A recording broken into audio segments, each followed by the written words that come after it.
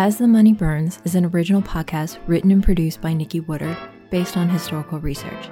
This is a deep exploration into the lives of actual heirs and heiresses to some of America's most famous fortunes and what happens when the Great Depression hits. Each episode is comprised into 3 primary sections. Section 1 is a narrative story told with some creative license to enhance the emotional and psychological situations. Section 2 goes into the historical facts behind the scenario with occasional historiography to analyze sources and any biasness. Section 3 focuses on contemporary emotional and personal connections that help make the story relevant to the current day. Welcome to As the Money Burns. Trust no one. The desire for wealth is based on 2 core things: the desire for luxury, but more importantly, security. For the most part, money ensures survival and hopefully a comfortable one.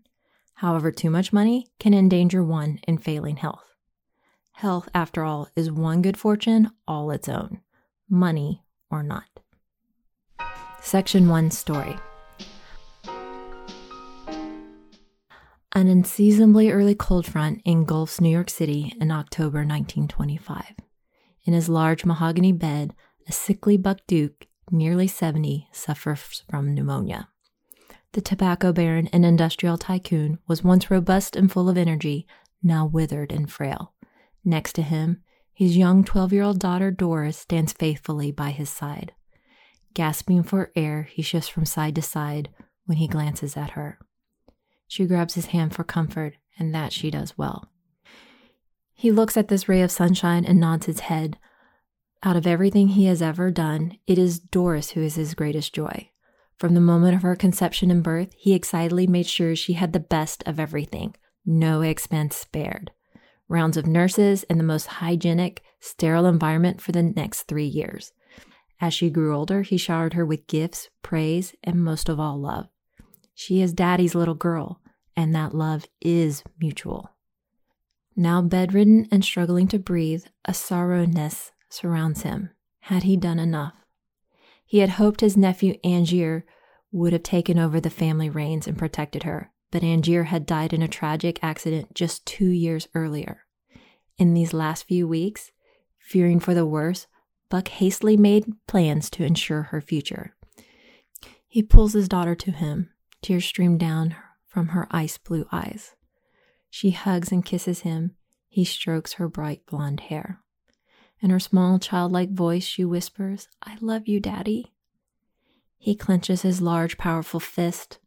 Buck smiles, then turns sullen. "Be careful who you trust. You cannot always trust the people who say they love you. Do you understand me?" She nods her head. Emotional, he clears his throat. She squeezes him tighter. He whispers those ominous last words. Trust no one. He takes another harsh breath and closes his eyes.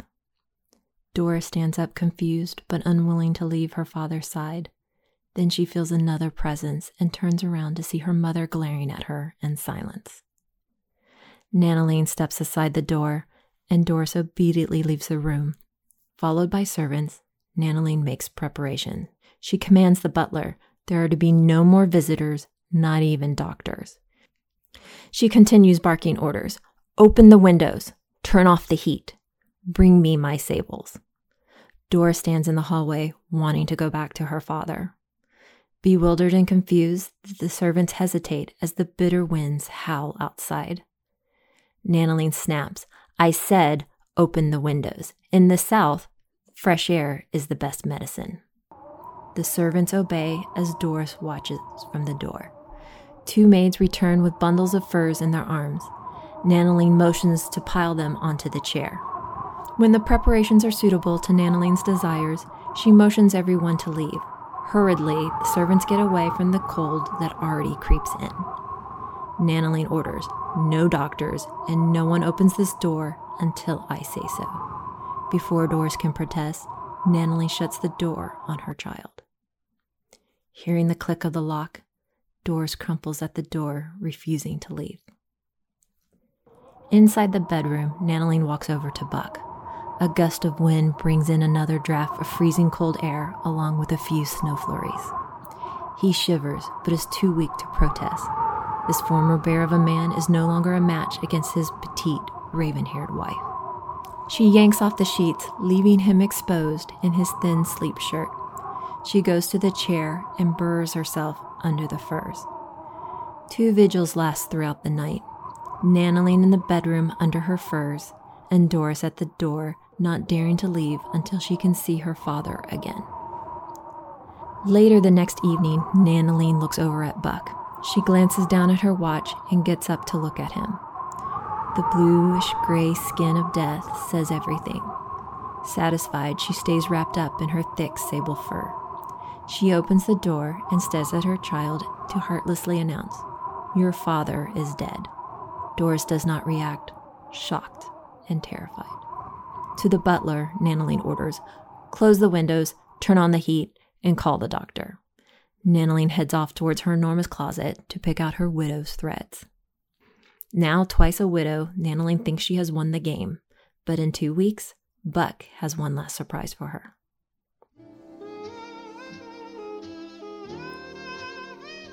Section 2, History and Historiography. James Buchanan Duke, aka Buck, was a powerhouse of a man. His legendary start came when his father, Washington Duke, aka Wash, returned to North Carolina after the Civil War. After released from a POW prison, a Yankee soldier gave Wash 50 cents and a word of encouragement to go back home. Wash made his way back to the remains of his tattered dirt farm. Barren and stripped, he found an untouched stash of tobacco. Pre-war, Wash was twice widowed and lost his oldest son. Now he gathered up his surviving children and set out to make a living off the tobacco. Young Buck, at the age of 9, along with his siblings, did the back-breaking work of making tobacco consumable. With nearly 2 carts of product, Wash went off to sell what he could on the market. Tobacco crops had been wiped out by the war. For the next 2 decades, the Dukes would expand their business and come to dominate the trade. Older brother Ben would go to supervise the factories, Sister Mary helped cultivate the plant and flavors, and Wash served as the consciousness, ensuring the success was channeled into charities like nearby Trinity College and Restoring Durham. As for Buck, well, he was the gung-ho businessman intent on expansion and taking out any rivals.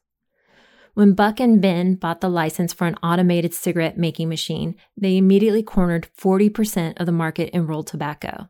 Then they formed the American Tobacco Company, forcibly combining 5 other independent companies into one. Many quipped, better to work with Buck than be beaten and driven out by him. After much protest, the last holdout, J. Reynolds, near ruins, finally succumbed. Buck worked tirelessly. He hardly would finish late at night, only to return early the next morning. Often commenting, he never needed other diversions, a vacation, or any time off because he liked working so much. His goal was to be the Rockefeller of tobacco. He alone picked up and moved to New York City to establish more connections while the rest of the family focused on the details back in Durham. The move paid off. Despite being mocked for his simplistic homegrown ways and mannerisms, the company grew rapidly, joining the New York Stock Exchange in 1890 and became one of the original 12 founding members of the Dow Industrial Average in 1896. With their abundant wealth, Wash donated money to Trinity College, even paying for it to relocate to Durham. Wash was heavily Methodist and worried about his younger son's indiscretion. The only 2 things Buck liked other than work was whiskey and women, voluptuous body women. Wash ordered Buck to get married, so Buck did, to his nearly decade-long live-in mistress, Lillian. The former wannabe singer was a great lover, but had little else to recommend, which was fine for Buck as he never intended to marry or have children of his own. But to please his father, Buck agreed to make an honest woman of her in 1904. Immediately, Buck realized he had made his mistake. For while Lillian was a hell of a lot of fun in the sack, and even as many have remarked from the chandeliers, her wifely transformation was a disaster. Their European honeymoon was interrupted by an attack of gout on Buck from an old foot injury. Lillian was not sympathetic in the least, and furthermore, she kept lovers on the side, including one former captain being her regular favorite. Worst off, Wash died shortly after the marriage in May 1905. If Buck had known that fate, he would have never married. Now he'd have to wait and fight it out in a long, drawn-out bitter and very public divorce by 1906. Never skipping a beat over personal matters, aggressive and powerful, Buck swiftly acquired over 200 rival companies, including the brands Lucky Strike in 1905 and Pall Mall in 1907. Buck's ruthless tactics led to the company being referred to as the Tobacco Trust, and his takeovers were referred as the Black Patch Tobacco Wars in 1906 to 1908. His robber baron tactics led to the American Tobacco Company to come under the fire of the Sherman Antitrust Act, and the Supreme Court ordering the dissolution of the monopoly in 1911, thereby breaking the company up into 4 separate competing companies. Well aware since 1880s and more so by 1917 about the deteriorating health of his tobacco customers, Buck would switch business interests into hydroelectric power, forming Duke Energy as well as other companies. In the meantime, Ben's wife was making headway into that illustrious capital S society set, and they didn't want the return of Buck's more salacious escapades to tarnish the improving Duke name. Thus, Sarah encouraged Buck towards another more reputable widow, Nanaline Holt Inman, whom Buck married in 1907.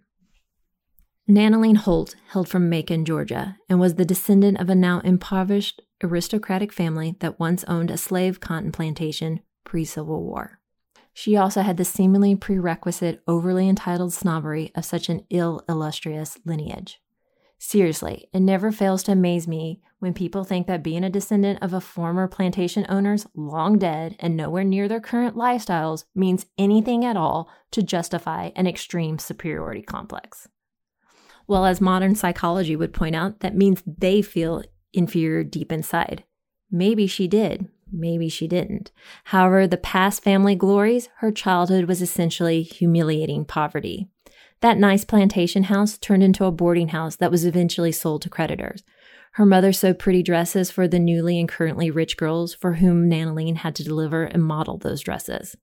Considered a beauty, Nanaline worked her wiles to marry up to William Inman, a wealthy cotton merchant from a prominent Atlanta family. They had a son, Walker, and everything was going well until William died from complications of diabetes. Or so that was the official story, but there are hints that it was due to alcoholism. William left his widow just enough money to help her snag another wealthy husband. Some suspect she had set her sights on Ben Duke, Buck's brother, despite his already socially advantageous marriage. Of course, marrying Buck was the biggest fish of all, only she actually loathed Buck and his family for their lower and working class ways. Her snobbery often rubbed Buck the wrong way. However, as he was without an heir and seemed unlikely to want a child, she was hoping he would adopt her son Walker as his own. That didn't work. Walker had internalized his mother's snobbery and refused to give up the Inman name for Duke. Further complicating matters, Walker must have reminded Buck of his older brother Brody. Sound unfamiliar in the prior tale of the tobacco dynasty rise?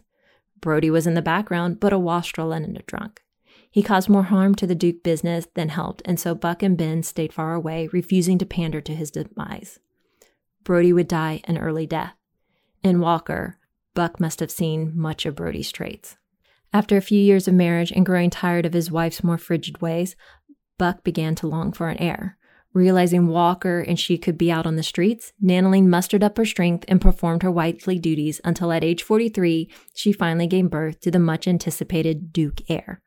In what promised to be a difficult birth, Buck had 24 medical staff in waiting and ordered the baby to be saved over the mother. On November 22, 1912, Doris was born.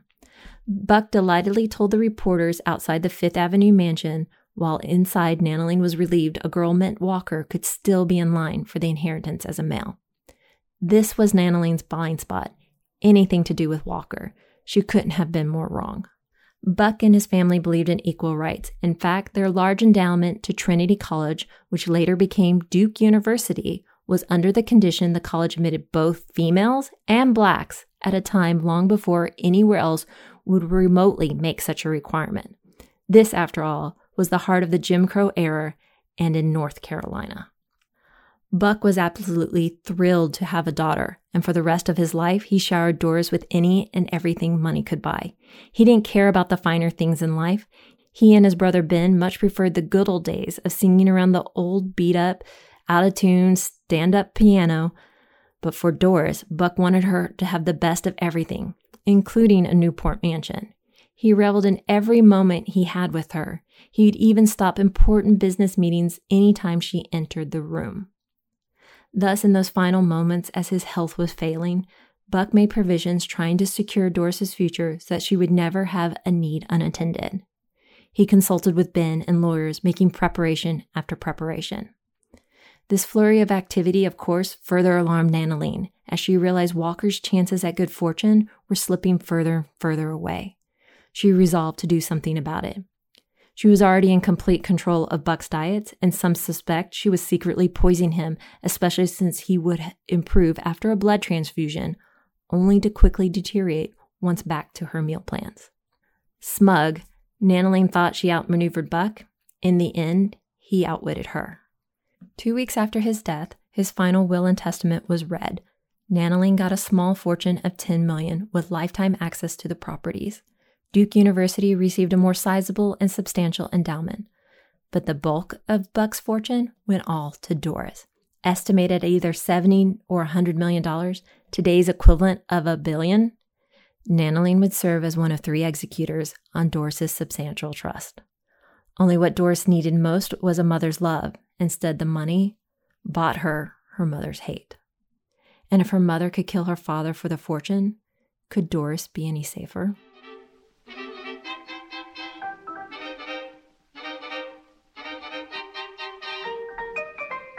Section 3. Contemporary and Personal Relevance. Doris Duke inherited an unimaginable fortune, but her whole life she remained deeply devoted to the memory of her father. This would be another continual sore spot with her mother Nanaline, who detested all things Duke. And why wouldn't Doris hold on to the one man who loved her abundantly?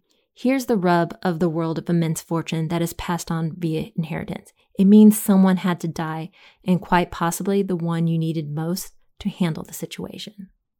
There are 2 emotional takeaways from the story about the death of Buck Duke. One, that inheritance is always paired with loss, namely death, and quite possibly the loss of a loved one that the benefactor needs as much, if not more, than the money. Second, that in the case of Doris and Buck, she lost her person. That person who believed in her and loved her, and that is something money can't buy. Doris would struggle her whole life never finding that again, often due to her enormous fortune. In one way or another, we may all relate to the fear or actual loss of that significant person in our lives. In fact, that is what has drawn me most to these stories. As I mentioned previously in the overview, it was one particular formative experience that has forever been a shadow in my life. During my senior year of high school at 18, I lost my 21-year-old brother to cancer. He had been sick when we were children and would come back over a decade later with a vengeance. My summer in Rhode Island was my attempt to escape the potential pain of losing him. Having gone through several near-death vigils, I needed a break. I did have an idyllic summer and returned to him out of the hospital. Only 2 months later, he was back in the hospital, and I lost him at the end of the holiday season. I too am a daddy's girl for sure, but make no mistake, to all that knew us, my brother was my person and I his. He claimed me before I was born. It was also his influence that led to the media skills that are making this podcast possible, in addition to the story connections. I recently read that with a death like that, one doesn't get over it, but moves on from it. I miss him to this day, forever and always. Lastly, one final note. There seems to be a curse following the Duke fortune and its more direct descendants, much like the Winchester rifle fortune. Doris would suffer a fate similar to her father's, and in 2013, it was learned that the current heirs, 2 twins, lived in squalor and horrific abuse under their paranoid, drug-addicted father. Upon his death, what had been anticipated to be a $1 billion fortune was little more than 6% remaining. We might visit those tales later in this series. Next, when we return to As the Money Burns. With that massive fortune, Doris has all the money imaginable, but none of the love she needs. She is going to have to work hard to win over her mother, Nanaline. That might be possible if Doris can become an accepted member in the capital S society. and Newport seems to be the right place to start. Until then. Credits. As the Money Burns is an original podcast written and produced by Nikki Woodard. Based on historical research, archival music has been provided by Past Perfect Vintage Music.